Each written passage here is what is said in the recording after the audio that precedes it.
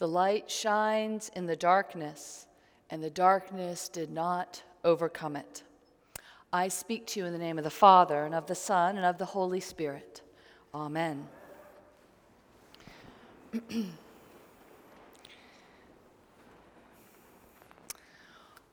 One of my very best friends and most influential figures in my life is a high school teacher. In fact, over 30 years ago, she was my high school teacher, the kind of teacher who inspires you each day in the classroom with a passion for the subject and deep care for her students. As a great traveler, she taught us about the world and then accompanied us as the chaperone on school trips to Europe and Russia, helping me develop from a tourist into a traveler. She inspired us to care deeply about the world, developing in us the belief that we could change it for the better, accompanying us on trips to Washington, D.C. for protests, the most memorable of which was the Great Peace March in 1986, where hundreds of thousands joined the hundreds who had walked from Los Angeles to D.C. to draw attention to the growing danger of nuclear proliferation. After 40 years of teaching, Cindy has changed the course of thousands of lives. And she is still plugging away. She's now focused on teaching global studies and human geography, a course I didn't even know existed when I was in high school. She helps students connect how our human decisions and behavior influence others around the world and indeed change our planet itself. Now, Cindy is, like all the best teachers out there, intense. She works harder than anyone I know. She is able to marshal vast amounts of information, distill it, and help her students understand it.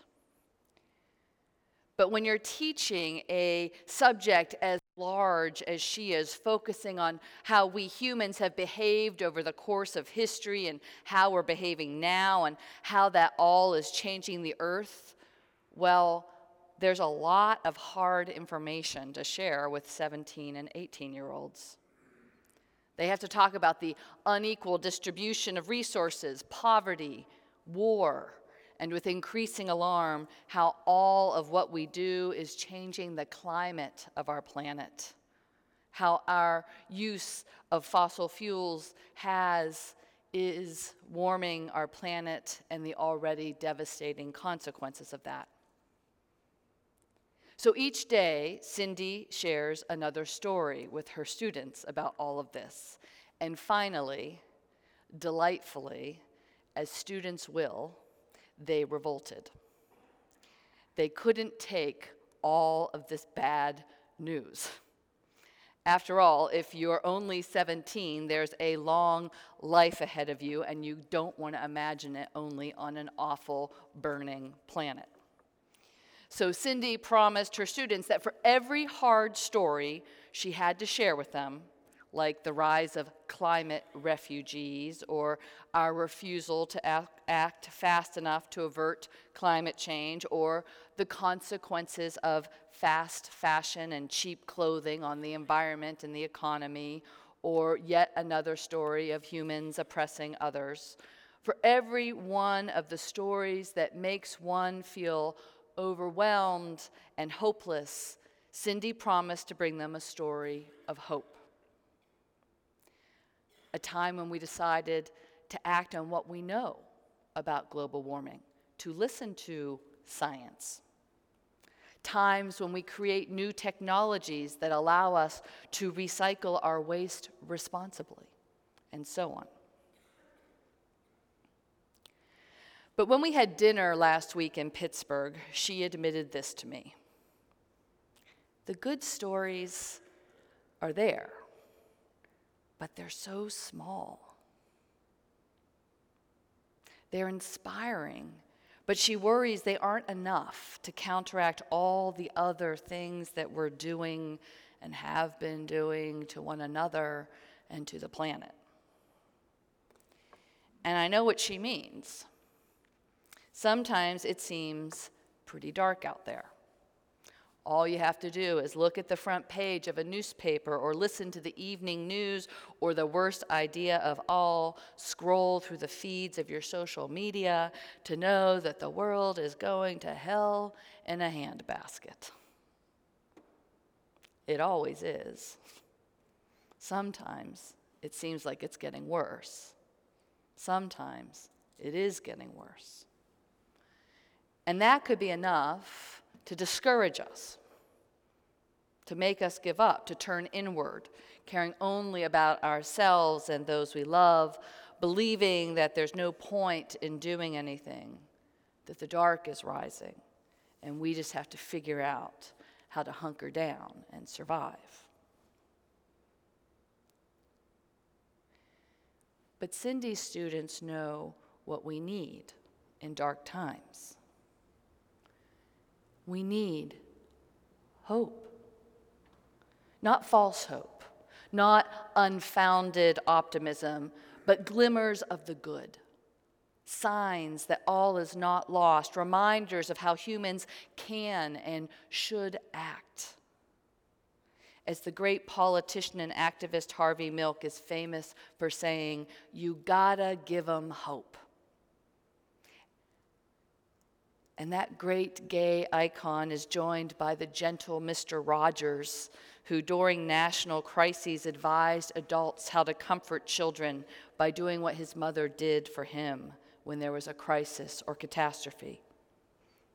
Always look for the helpers, she'd tell me. There's always someone who is trying to help.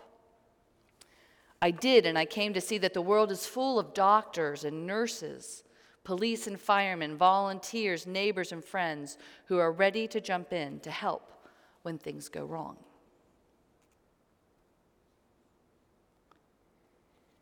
And whenever, in the face of dark events, bleak catastrophes, if you're feeling despair, worried that all is going and has gone wrong, I commend the writer Rebecca Solnit to you.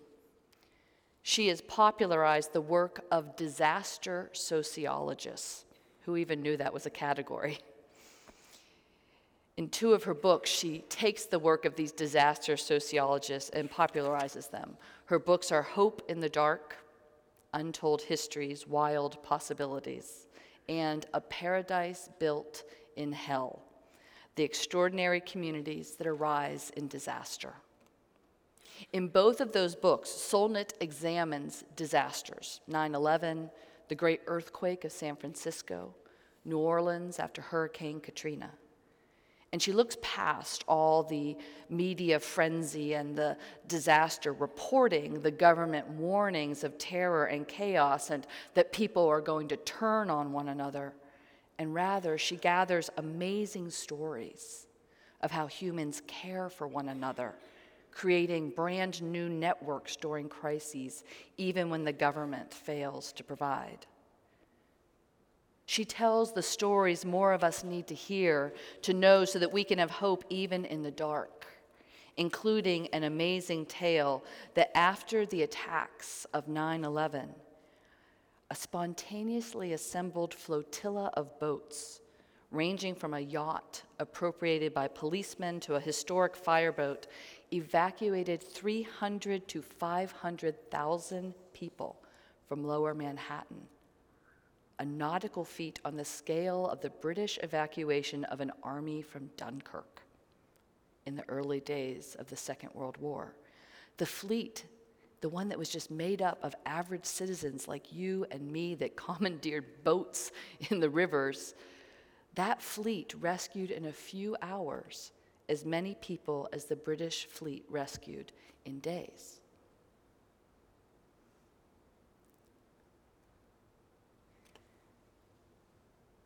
We know there's darkness in our own lives and in the world.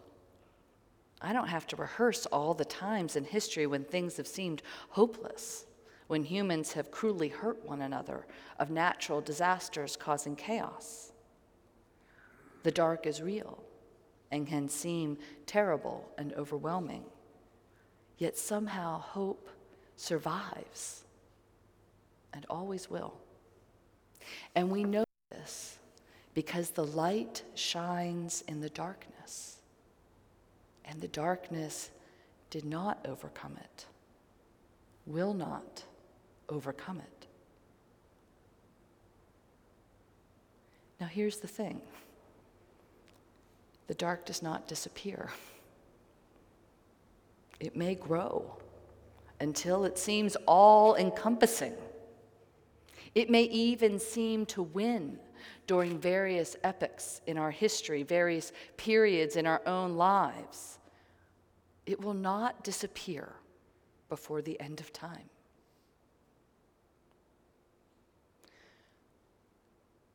But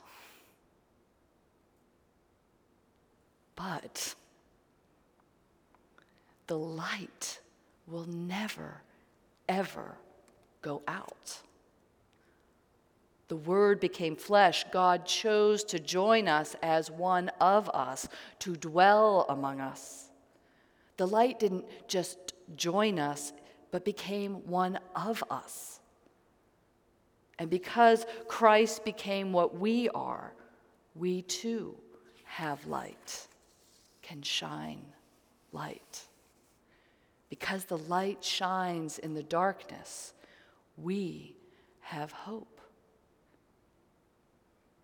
Because we have seen times when the dark seems to have won. It looked to have won on the cross. But we know that the light never goes out. And because of all of that, we can have hope. We can offer hope, especially in the darkness. And so, beloved, on this first and last Sunday of Christmas, on this cusp of the year to begin 2018, I suspect that you're beginning to make resolutions. And go ahead, plan to eat healthily in 2018. Promise you're going to exercise 30 minutes a day. Make sure that you will not procrastinate. Put those all on the resolutions list. But please put this at the top. In 2018, no matter how dark things get or seem in life, point to the light. Be light. You gotta give them hope. And light shines in the darkness. And darkness shall never, ever overcome it. In the name of the Father, the Son, and the Holy Spirit. Amen.